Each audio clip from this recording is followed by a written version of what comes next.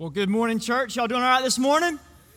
Let's do a little bit better than that. Good morning, church. How are we doing? 9 o'clock. Y'all doing all right this morning? Awesome. Good to see you. Good to be in church today. If you're a first-time guest, I want to say a special welcome to you. Welcome to Connection Church. My name is Blake. I get the privilege to be one of the pastors at our Vidalia campus, so Connection Church, Vidalia. I help with student ministry there, and man, so thankful just to be able to come here this morning and speak to you this morning. I love this church. I love the staff here. Love your pastor. He's left a mark on me, probably bigger than what he realizes, and so, man, I'm just excited to be here. Galatians chapter 2. Go ahead, grab your Bibles. Galatians chapter 2, verse 11. Let me pray for us, and then we'll get going. Father, we just love you. God, we thank you for the name. God, the name above every name, the name of Jesus. God, we thank you for grace and that grace is enough. And God, we thank you that we had the freedom to worship you. And God, we thank you for what you do in our lives. Grace is enough. We love you. We love your Son. In Christ's name we pray. Amen. I get the opportunity to preach on grace this morning. Amazing grace, how sweet the sound that saved a wretch like me. I met Grace in 2013. Grace has a name. His name is Jesus. This morning, I want to turn to a passage I call a gospelicious passage.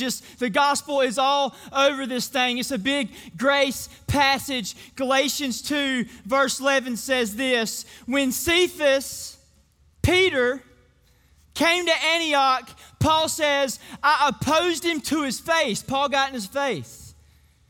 Because he stood condemned, for before certain men came from James, Peter used to eat with Gentiles. God said, don't call unclean what I call clean. And he sent Peter to the Gentiles. He was to reach the Gentiles, because that's what grace does. It sends us out. But when they arrived, he began to draw back and separate himself from the Gentiles because he was afraid of those who belonged to the circumcision group, some Jews. He started playing favorites. And then other Jews joined him in his hypocrisy. So by their hypocrisy, even Barnabas was led astray. Paul says, when I saw that they were not acting in line with the truth of the gospel, because the gospel drives how we live, and he was not acting in line with the truth of the gospel, he said, I said to Cephas in front of them all. Good old church fight right here. You're a Jew, yet you live like a Gentile and not like a Jew. How is it that you force Gentiles to follow Jewish customs? The gospel draws us out of something and calls us up into something. And you're not acting in line with grace.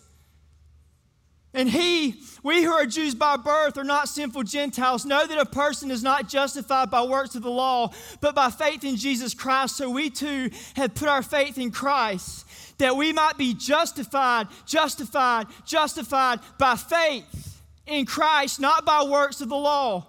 Because by the works of the law, no one will ever be justified. Nobody in here, including me, has kept one commandment, let alone all 10. But if in seeking to be justified in Christ, we Jews find ourselves also among the sinners, doesn't that mean that Christ promotes sin? Absolutely not. Grace doesn't give us a license to live how we want, but it gives us desires to obey. Verse 18, if I rebuild what I destroyed, then I really would be a lawbreaker. For through the law I died to the law so that I might live for God. I'm living in grace now. I'm living in grace now. I'm living in grace now. Here's my life verse right here. You should circle this, highlight this, put a star beside it. Man, you should just mark it up. Galatians 2, verse 20 and 21. I've been crucified with Christ. I no longer live. Christ lives in me. The life I now live in the body on earth, I live by faith in the Son of God who loved me and gave himself for who? For me. I do not set aside grace. I do not set aside grace. I do not set aside grace, for if righteousness could be gained through the law, Christ died for nothing. If I had 30 minutes before I died to talk about grace, here's what I would talk about. I would share 5 truths. I want to share those 5 truths with you this morning. Truth number 1, climbing ladders won't get you into heaven. Climbing ladders will not get you into heaven. Verse 16, know that a person's not justified by works of the law, by faith in Jesus Christ. So we too have put our faith in Christ, that we may be justified by faith in Christ, not by works of the law, because by works of the law, no one will be justified. We live in a world of climbing ladders. We live in a world where if you want to be great, it's all about you and what you can do, and it's all about your performance. If you want it, go get it. If you want it, you do it. The world says, work for it. You want to make the job, you got to work for it. You want the raise, you better work for it. You want a good education, you better work for it. You want to make the all-star team, you better work for it. Everything is about what you do. It starts with you and it ends with you. This is not the gospel. It's not the gospel. The gospel says, listen, it's not about you and your performance.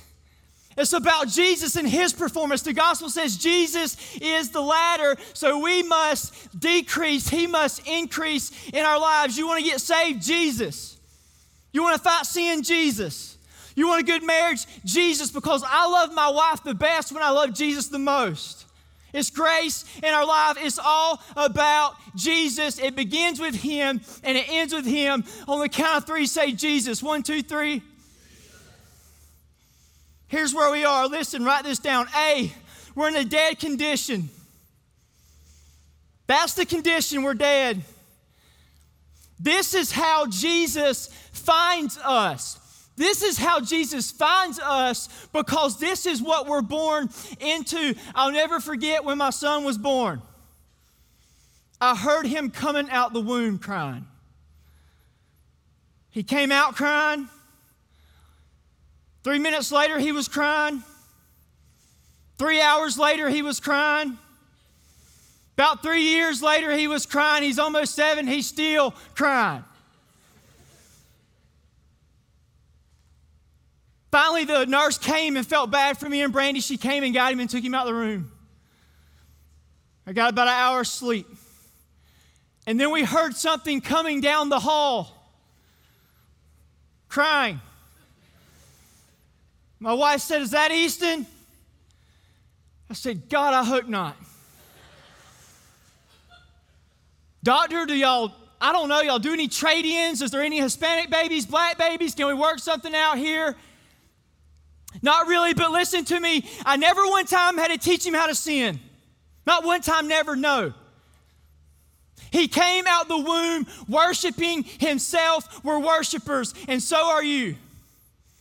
We are born with a heart bent towards sin. And one sin against the holy God deserves eternal punishment. That's why we can't fix ourselves dead. You can't climb the ladder to heaven because dead people can't climb. And this is the why behind the what. I understand people are dead in sin. That's how I survive youth ministry. Some of these kids are crazy. People say, "Blake, I don't know how you do it with this generation." This generation is no more depraved than your generation. We're dead. We're dead. And this climbing ladders does not bring life. Listen to me, it's exhausting because it starts with you and ends with you. It's powerless.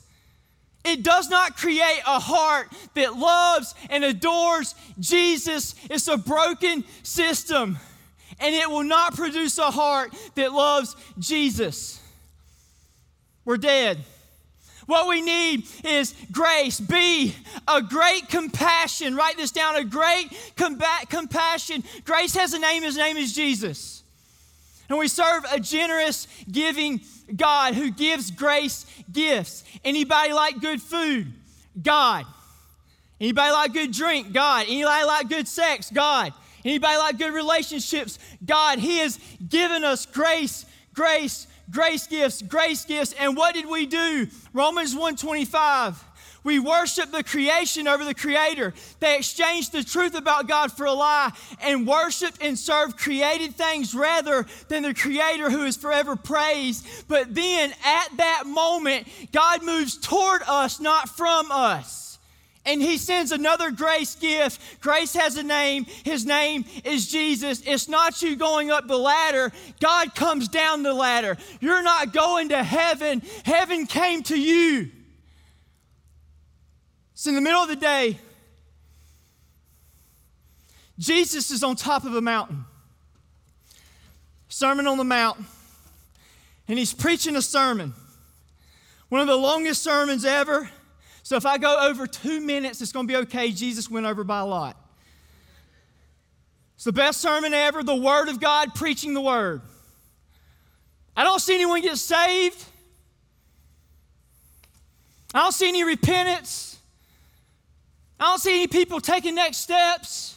Nobody signed up for Heart and Soul. Nothing happens. But something is going on at the bottom of this ladder while Jesus is on the mountain. Grace is at work down here. Because in Matthew chapter 8, there's a leper. He knows what tears is like. He don't have no friends. He don't have a wife. He's an outcast. He's dirty. He's unclean. He lives on the outside of the city. Everywhere he goes, he says, unclean, unclean, unclean. No hope, no help, walking dead. He's dead. He knows what tears is like. But he heard about a man named Jesus. And tears turned to trust. And he's at the bottom of this mountain waiting on Jesus to come down. He doesn't want Jesus to get by. He doesn't want Jesus to get by. He doesn't want Jesus to get by. And Jesus comes down. Tears turn to trust. And then Jesus comes to him. And he looks at Jesus in the face. And he says, if you're willing, you can make me clean. If you want to make me clean, I know that you can. And Jesus looks at him. And he touches him. And he says, I want to be clean. Tears turn to trust. Trust comes. And then it turns to a touch. And his life is changed. Immediately, he's free.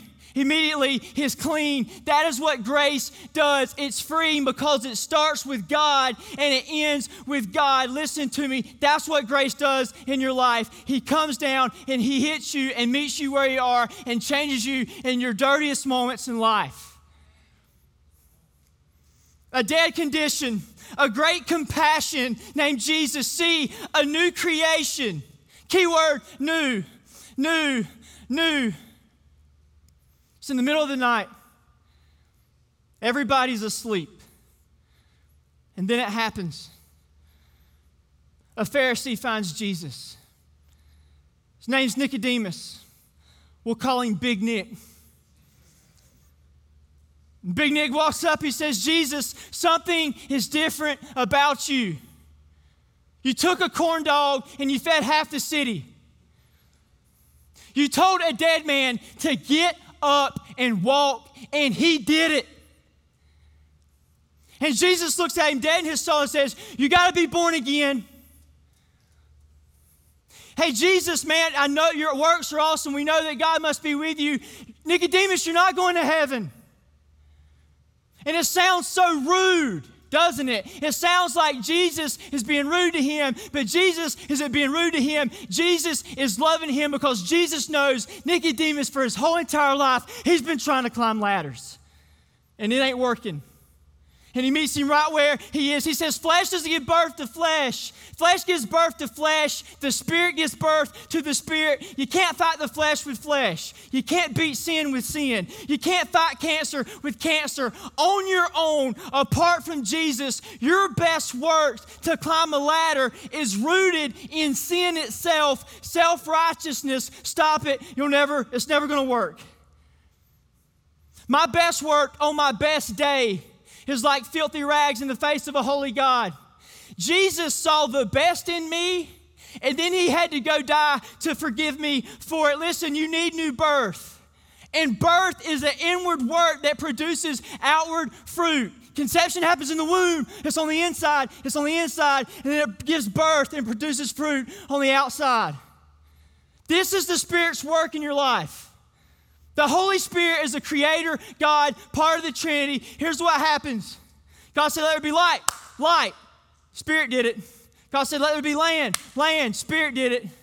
When Jesus said, turn water into wine, Spirit did it. He's a creator. And that Spirit was what gives you a new heart in your life. You're born into the flesh by Adam. You're born into the Spirit by Jesus. Write it down big, write it down straight, write it down plain. If you're not born again, you're not going to heaven. It's like a caterpillar who goes into a cocoon, and something happens in there. Something happens in there.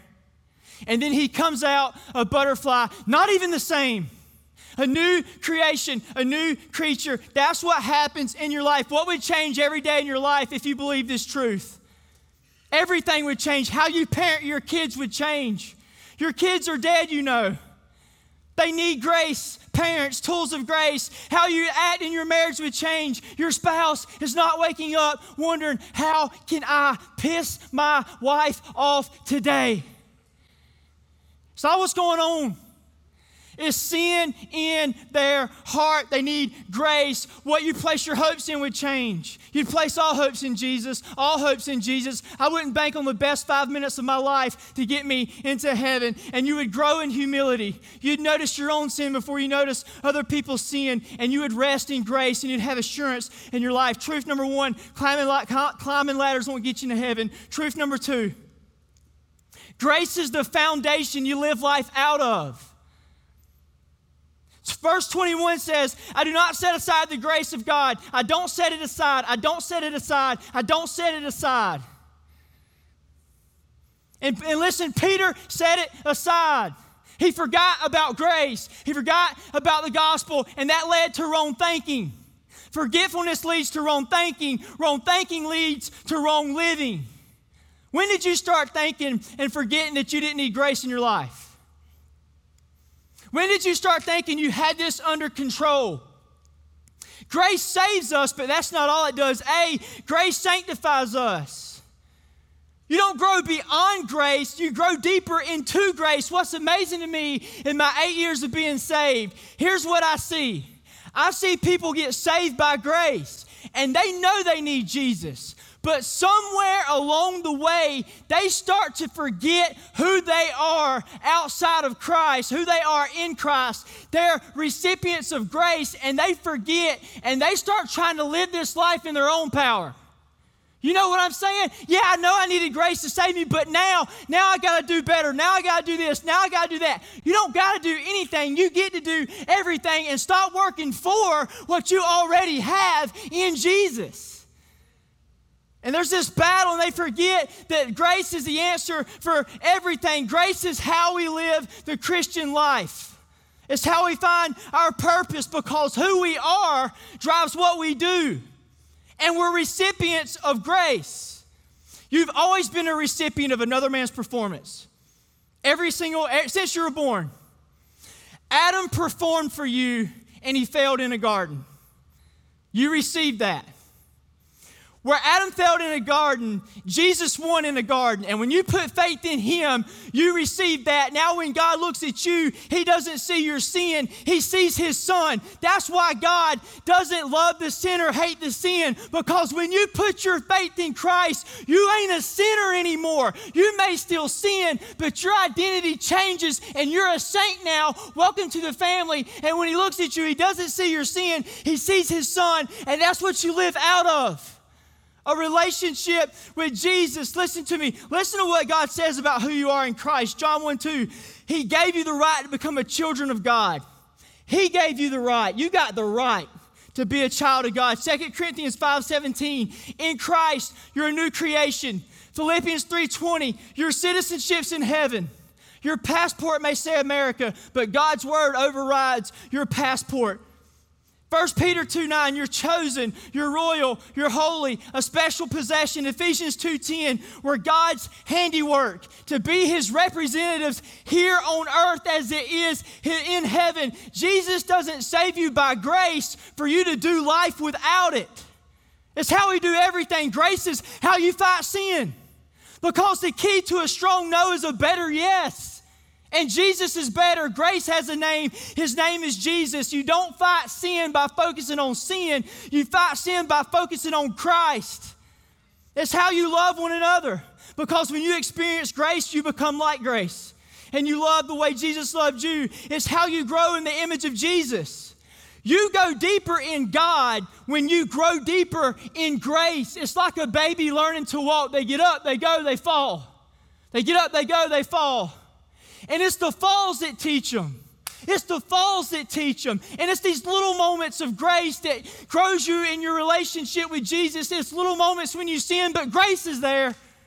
Then you fall again, grace is there.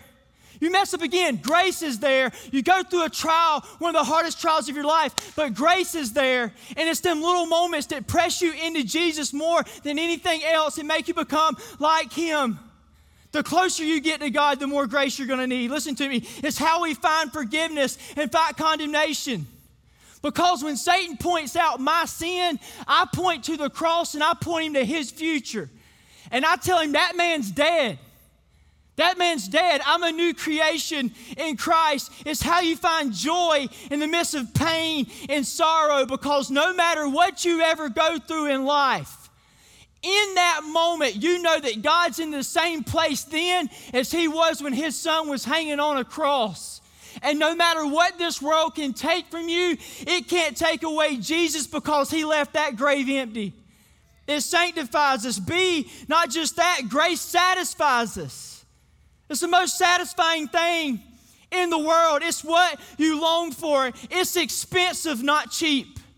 He says this, I've been crucified with Christ. I no longer live. Christ lives in me. The life I live in the body, I live in faith by the Son of God. Listen to this. Who gave Himself. He gave Himself for who? For me. When did He give Himself for you? Is it when you were awesome or when you was in your mess? He gave Himself for you while you was in your mess. What's that say about God's love for you? It's unconditional. And listen to me, there's nothing more satisfying and attracting than somebody who loves you in your mess. Y'all see the preacher Blake. Y'all see Sunday morning Blake. I got my boots on, my jeans, and a decent shirt, my nice haircut. I look pretty good this morning, don't I? You ask my wife, because she sees the moments of me where grace needs to kick in. She sees me in my mess. She sees me where if you was to tell stories about my life, I would run out of here embarrassed. And in them moments, she chooses to love me still. And that doesn't create in me a heart that says, I'll do what I want. That creates a heart in me that says, I love her. I want to obey her. I want to be faithful to her. And that's what grace does in your life. It produces loving obedience. Grace is enough. Grace is enough. And it never gets old. It gets sweeter and sweeter and sweeter like a fine wine. Everything else in this world comes with an expiration date. And at the core of our hearts, we have a worship problem. You don't get a choice if you're a worshiper, you're a worshiper. You get a choice what you worship. We're all worshiping something always, all the time. And we have a worship problem. Our heart is tied to this world more than we like to believe. Anybody in here like shiny things? New shiny things? Y'all line up in church. Boy, look at y'all line. Y'all like new shiny things? I got the call one late afternoon. It's my wife on the other end of the line. She was just informing me she has found a car that she wanted for the low price of $25,000. We could smell the smell of new leather. It's been a couple years now. It's over 100,000 miles and a crack in the windshield. And she ain't said it yet, but I know what she's thinking. She's going to want another one. It does not last. How many like vacations? Any vacationers in here? Yeah, love vacations. My wife is a dromomania. That's a real word. I Googled it yesterday. She's an addict. She's addicted to vacations. I don't know what I'm going to do this afternoon. She knows where we're going on vacation, year 2025. We went to the beach a few weeks ago, Sunday to Sunday. We left on a Sunday, we got back on a Sunday. Monday morning, she's planning a cruise in February. Give me a day to recuperate, woman.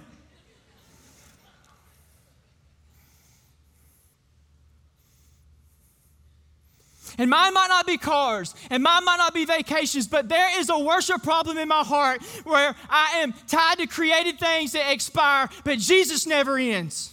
And there's a hole in your heart, a God-sized hole that only He can fill. It satisfies. Not only does it save us, not only does it sanctify us, not only does it satisfy us, see, grace sustains us. Well, how does it do that? One, He seals us. Ephesians 1:13, you're marked with a seal. Two, He keeps us. John 10:28, no one can snatch them out my hand. No one. Grace saves us, grace keeps us. He protects us. The gates of hell won't prevail against His church. He provides for us. He feeds the birds. He clothes the fields. Everything we need, grace provides. Here is how He sustained me recently. He's given me a shadow to walk in. I didn't just get saved at the foot of the cross. I've been living in it for a while now. It's like an umbrella. I could never outrun His shadow. He follows me around. I fall down, I look up, and the cross is there. I go through a storm, I look up, and the cross is there. It's the biggest shadow in the world. It's a shadow for me to walk in. It's a flowing fountain for me to wash in. How precious is the flow that makes me white as snow. No other fount I know, nothing but the blood of Jesus. I needed grace this week. I needed every second of the day, but sometimes God says, I give you more grace. I needed more grace this week. And I found it. It's like a flowing fountain. You can't turn off. You cannot stop. Grace is covering sin in your life that you don't even know about. It's a love to rest in. When I hate myself the worst, Jesus loves me the most. He's given me a family to do life with. I love my people. I love my Connect group. I love seeing grace in their life, and it encourages grace in my life. He's kept me. He sustains me. Listen to me. He is not a used car salesman. God does not trade you in when you've messed up and look for a better version. It's not how it works. It saves, it keeps, it sustains. What would change in your life if you knew that this was true? I tell you one thing it would change. It would cause you to do life with Jesus. You would absolutely love Jesus. And you would do life with Jesus because you can't do life for Jesus if you're not doing life with Jesus. You would do life with Jesus. You'd say with Paul in Galatians 2, you'd say, I have been crucified with Christ. I no longer live. Christ lives in me, and the life I now live in the body, I live in faith of the Son of God who loved me and gave Himself for me. Climbing ladders won't get you to heaven. Not only that, but listen to me, grace is the foundation you live life out of. Not only that, but number 3, grace compels you to live life sent. To live a sent life. To not be focused inward, but to be focused outward. Verse 14, when I saw that they were not acting in line with the truth of the gospel, I said to Peter in front of them all, you're a Jew, you live like a Gentile, and act like a Jew. How is it that you force Gentiles to follow Jewish customs? Peter was focused on customs. Peter's focused on customs. Peter's focused on traditions. Peter's focused on worldly things and the marks of men instead of the grace and gospel he's called to. One of the biggest ways we live out of the truth of the gospel today is not being obedient to the mission God's called us to. Because when you experience the gospel, you become like the gospel and you want to live out in the world to play. Listen, the gospel was sent, you know. The gospel was sent, you know. John 3:16, God so loved the world, He gave, He sent His one and only Son. And when you receive it, you want others to have it. It's like a tornado that sucks you in and throws you out back into the world. 5 minutes after I got saved, God put a burden on my heart for my wife, a burden on my heart for my kids, a burden on my heart for my family, my brother, my parents, and everybody I knew. I wanted them to have what I had. I've seen it over and over. People get saved at the altar. They get up and they want to tell the world because grace does a work in your life, and it compels you to live a sent life. Listen to me. God designed it. He designed it this way. It's always been the plan. Making disciples is not a New Testament teaching. You hear what I said? It's not a New Testament teaching. Not only making disciples is a Bible teaching. God has always used people redeem people to reach people. This is God's plan for his people. We see it in the Garden of Eden. Be fruitful and multiply. That has a whole lot to do more with just having kids. We see it in the call of Abraham. Abraham lived sent. Go to a land I'll show you. And Abraham, you'll be a blessing. You'll be a blessing to the people. You'll be a blessing. We see it in the call of Moses. I am sending you. I am sending you to Pharaoh to bring my people, Israelites, out of Egypt. We see it in the 10 Commandments. You can boil them down to 2 words. Love God. Love others. Make disciples. This is God's plan for his church.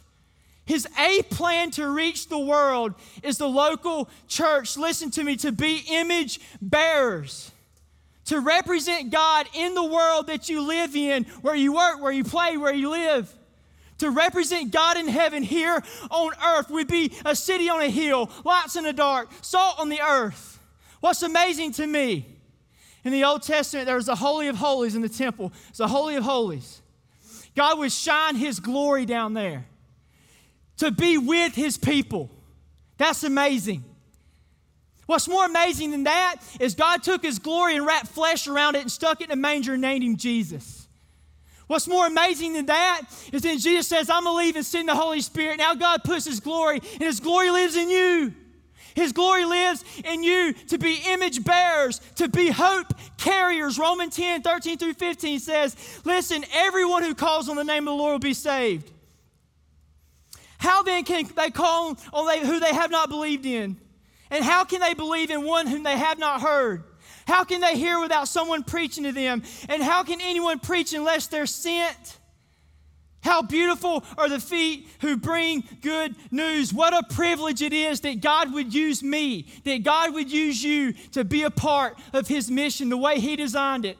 You know, if the president, no matter if you like him or not, no matter who it is, if he called you and said, hey, I want you on my team. I want you. I need you. We're going to change the world. You ain't got to know anything. I'll give you everything you need when you get here. You get a random phone call from the White House. Whether you like it or not, you're going to say, man, that's a privilege. That's an honor that he would use me, that he would want you. I didn't get a call from the White House. I got a call from God's house. And listen to me, he wants to use me and use you in the field to play everywhere you go. It's the mission of the church. You say, I want to see God move, Blake. I want to see God move. I want to see him move in my city. I want to see him move in my life. I want to see God move in my family. You say, Blake, I want to see God move. No, you don't. If you want to see God move, then why ain't you moving? Because God lives in you. Sometimes we want to see God move in the White House when we won't even move for God in our own house. We don't need a pep rally on Sundays. We need to be obedient to what God's already called us to. Don't look for a call to something. If God's already given us a command for something, go make disciples. It's God's plan and it's Satan's plot to get you off the mission and get you focused on methods and traditions. Satan will do anything to get you off the mission of God, and he'll use religion to do it. Grace sins. God designed it. B, Jesus commissioned it. First words are important. You want to leave a good impression. It's in the middle of the day. Peter's beside the shore. He's washing his nets. He's been fishing all night long. Jesus walks up, and Jesus got the nerve. Let's go fishing. Peter said, oh, there ain't no fish out there. I've been fishing all night. Jesus says, yeah, get in the boat. We're going fishing. He goes out. He said, throw it on the right side of the boat. He throws his nets on the right side. They begin to tighten. They begin to sag. The boat begins to sag in the water, and they pulled up so much fish that the boat could not hold them all. And then in that moment, that's when Peter knew who was in front of him. He said, depart from me, I'm a sinner. And Jesus' first words, follow me. I'll make you a fisher of men. And to follow Jesus is to fish for Jesus. First words, not just first words, last words are important. I've seen a few people pass away on their deathbed. And I promise you, last words are important. Nobody just randomly says stuff. It's a big deal. It's been 3 years. He's been walking with his disciples. He's been training Peter how to fish. He's been showing them how to do life together, showing them how to make disciples. It comes down to this. Jesus is about to leave. He says this. He says, go make disciples. Peter, it's time to fish. Go make disciples. God designed it. Jesus commissioned it. And see, the Spirit empowers it. I know what you're thinking. Blake, I don't know how to make disciples. Blake, I don't know how to have gospel conversations. Blake, I don't have the courage, the boldness. I'm not a theologian. I don't know how to make disciples. Good, because if you did, you wouldn't need God. He told disciples, go make disciples, and then he said, whoa, don't go yet. Wait on the Holy Spirit. You're going to need something. You're going to need something. I want you to wait on the Spirit, and listen to me. The Spirit in you is what goes through you and makes disciples. Listen to me. You want me to tell you who God uses to make disciples? You. God designed it, God commissioned it, and then God carries it out, but He uses you to do so. Here's a quote by J.D. Greear. No plagiarism here. God's plan to make disciples was never by platforming a few hyper-anointed mega pastors with fiery sermons. God's plan to make disciples has always been through ordinary people who carry the gospel everywhere they go. You, the best thing about heaven lives in you. The best news in the world lives in you. So when people look at you, do they see Jesus Christ? God designed it. Jesus commissioned it. The Spirit empowers it. Lives depend on it. This is the mission of Grace. Grace has a name. His name is Jesus. And Jesus has a mission, the mission of Jesus. And His mission becomes a priority in our life, because it wouldn't matter if Jesus died 1,000 times if nobody ever heard about it. Are you living on mission for God right now? And I know it takes sacrifice, but sacrifice gives birth to beauty. Everything worth something takes sacrifice. I'll never forget when my wife had my daughter Jolie. Everyone says, birth is so beautiful. No, it ain't. I was in the room. I about passed out. She's like, I think I'm going to do it natural. 5 minutes later, bring me the needle. It's a mess. It's painful. But then I held that baby to my chest. Then I heard her heartbeat. Then I held her in my hand. And it was worth it. And it was worth it. And it was worth it. And souls are on the line here. And souls are on the line here. And souls are on the line here. Lives depend on it. Truth number 4. Jesus desires, deserves, and demands first place in your life. Look at me in verse 20. I've been crucified with Christ. I no longer live. I no longer live. I no longer live. Who lives? Christ lives. Where does He live? In me. I no longer live. Christ lives in me. Jesus is supreme. Nothing above Him. Nothing beyond Him. And if He's supreme and He lives in me, He'll be supreme in my life. Here's what we need. A, followers, not fans. Jesus had some fans, didn't He? That's why I love Jesus. He always says some gangster stuff sometimes. He says stuff that I'm like, dang, did He just say that? One dude come up to Jesus like, I'll follow you wherever you want, wherever you go. He looked, Jesus was like, yeah, no, you're not. No, you're not. Birds have nests, foxes have holes. There's no Holiday Inn on this road. You're probably not going to follow me. I'm like, dang. One's like, let me bury my father. Let me bury my, let the dead bury the dead. If you want to wait till a better season, probably ain't going to follow me. Every time they got to follow him, they had like 100 people, thousands of people follow him. The disciples are pumped. They're like, whoa, we're taking over. Everything's going good. And Jesus turns around and messes it up. He turns around and says, if you don't drink my blood and eat my flesh, you'll have no part of me. All of them run.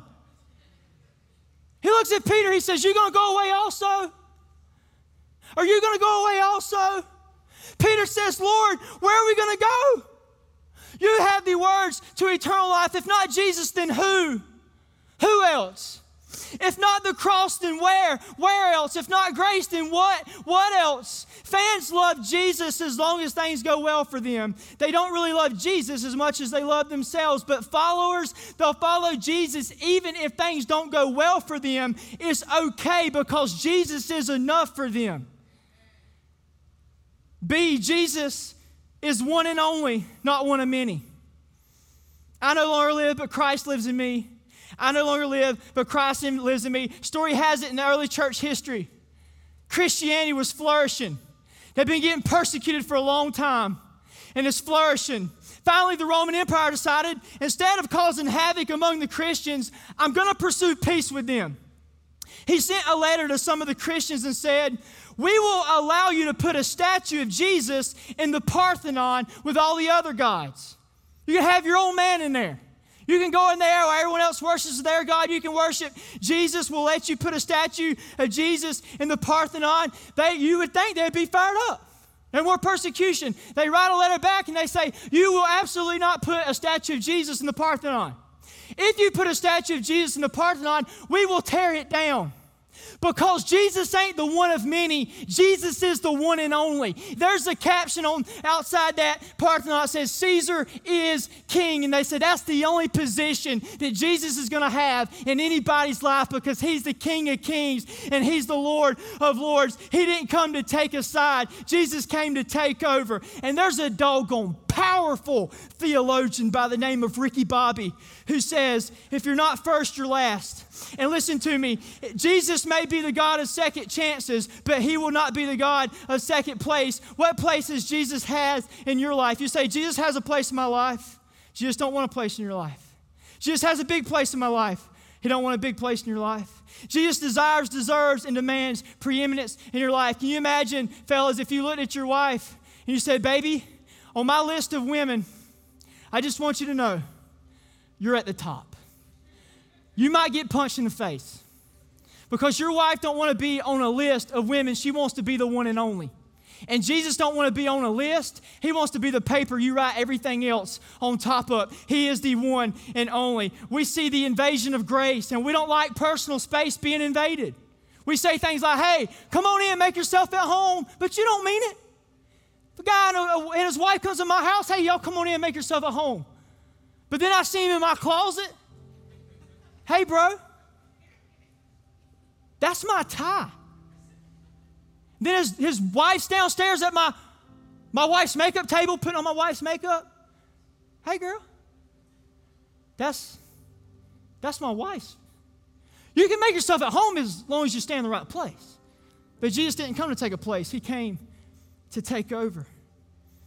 Your personal life, he wants that. Your family life, he wants that. Your work life, he wants that. Your social life, he wants that. Your dating life, he wants that. Your single life, he wants that. Your finances, he wants that. Your calendar, he don't want to be on it. He wants to be over it. Let me ask you, is he first? Where is Christ not first in your life? Jesus is our prized possession, not a ticket to heaven. He's not a ticket. He's not better safe than sorry. He's just better. He's just better, period. Listen to me. When you have too much weight on a bridge, you have a bridge quake. You put too much weight on a sheet of ice, you have an ice quake. When the weight of Jesus' forgiveness and love comes into your life, you have a life quake. And it becomes prized possession. He's treasure, he's treasure, he's treasure. The reason Jesus ain't first in some of our lives is because we don't think he's better. We buy into this lie that something in the world can satisfy us better, and that's called a thirst trap. It does not satisfy. The woman at the well, anyone who drinks of this water is going to thirst again. Whoever drinks the water I give him will be a spring of water flowing up in eternal life. When I got saved about 8 years ago, people said, Blake's on that Jesus kick. He'll be back. Just give him a little while. I've seen this before. People get on fire for Jesus. He'll be back. He just got on his little Jesus kick. Let me be clear. I did not get on a Jesus kick. I got on that grace train. I got hit by the train of grace, and I ain't never been the same since, because you don't get hit by a train and get up and not different, and you don't get hit by the love of God and not walk away changed. I'm changed, I'm changed, I'm changed. And I'll tell you like Paul, I count everything a loss compared to the surpassing worth of knowing Jesus, Jesus, Jesus. Grace has a name. His name is Jesus. Where is he not first in your life right now? And lastly, real quick, truth number 5, grace changes everything. Here's what grace has done in my life. Hey, it meets us where we are. When I look in the Bible, we see brokenness, and then there's Jesus. He met Moses in a bush. He met Peter on a boat. He met a woman at a well. He met Lazarus in the grave. He met Thomas in his doubt. Here's what grace has done for me. It met me in 2013 on my front porch. I was a mess. I was a mess. And He picked me up and He saved my life. He met me in 2018. I was on my work truck, scared to death. I got a call to go into the ministry. I didn't want to go into the ministry. I was scared for my life. But here I am. He met me in my living room last week. I needed grace last week. And I found it. Grace has a name. His name is Jesus. Where did grace meet you at? Where do you need Jesus to meet you at right now? No place He can't go. No space He can't fill. No shadow He can't light up. He's not bound by walls made with human hands. Jesus ain't bound by anything. B, it gives us all we need. When you look in the Bible, grace is all we need. You can't add to the gospel. You ask David if grace is all you need. You ask Peter if grace is all you need. You ask Paul if grace is all you need. You need saving, there's saving grace. You need forgiving, there's forgiving grace. You need restoring grace. You need healing grace. You need carrying, there's carrying grace. It drives obedience. It drives repentance. It drives good works. It gives you all you need for what you need. When I look back in my life, grace is all I need. It changed my heart and threw up everywhere in my life. It saved me, changed me, kept me, sent me. Grace picked me up over and over again. Can I get a witness in this place? Is grace all you need?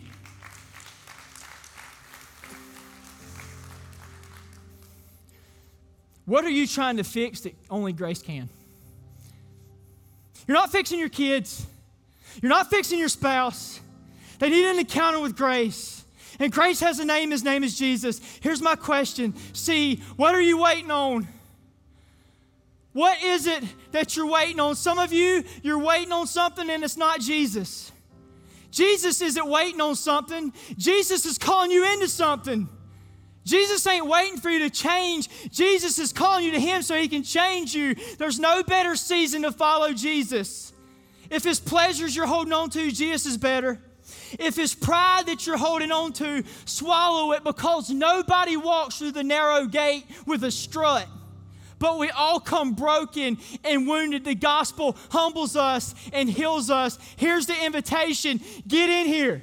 Get your mess and get in here. Oh, you're on pain pills. Get in here. Alcohol you're addicted to. Get in here. Got some lust problems going on. Get in here. Get your baggage and get in here, because where sin abounds, grace abounds. And then some of you, you've just forgotten grace. There's many times in my life where God says, I want you to go back to that front porch. And I'll go back there. I'll drive by. That's where I brought you from. That's where I brought you from. That's where I brought you from. And some of you have forgotten what God and grace has done in your life. And He sent me to remind you it's all about Jesus. Climbing ladders don't save you. Climbing ladders won't keep you. Get your eyes off yourself and get them on Jesus. Here's the invitation. Get in here. Get in here. Get in here. And so today, we don't walk away from a pep rally. We draw a line in the sand and we step into grace. Grace has a name. His name is Jesus. Let's pray. God, we love you. God, we thank you for your grace. God, we thank you for your love and your mercy. We thank you for your Son. God, He's enough. He's enough. He's enough. And I pray you just move in this place. And for the ones that do not have a relationship with you, God, I pray they give their life to Jesus this morning. God, I pray they give their life to Jesus this morning. They stop holding on to the world and they give their life to you. And for the ones in here that's forgotten what you've done in their life, I pray you'd remind them. And God, you'd help us to live a life where you're number one and we'd live sent for your kingdom. In Christ's name we pray. Amen.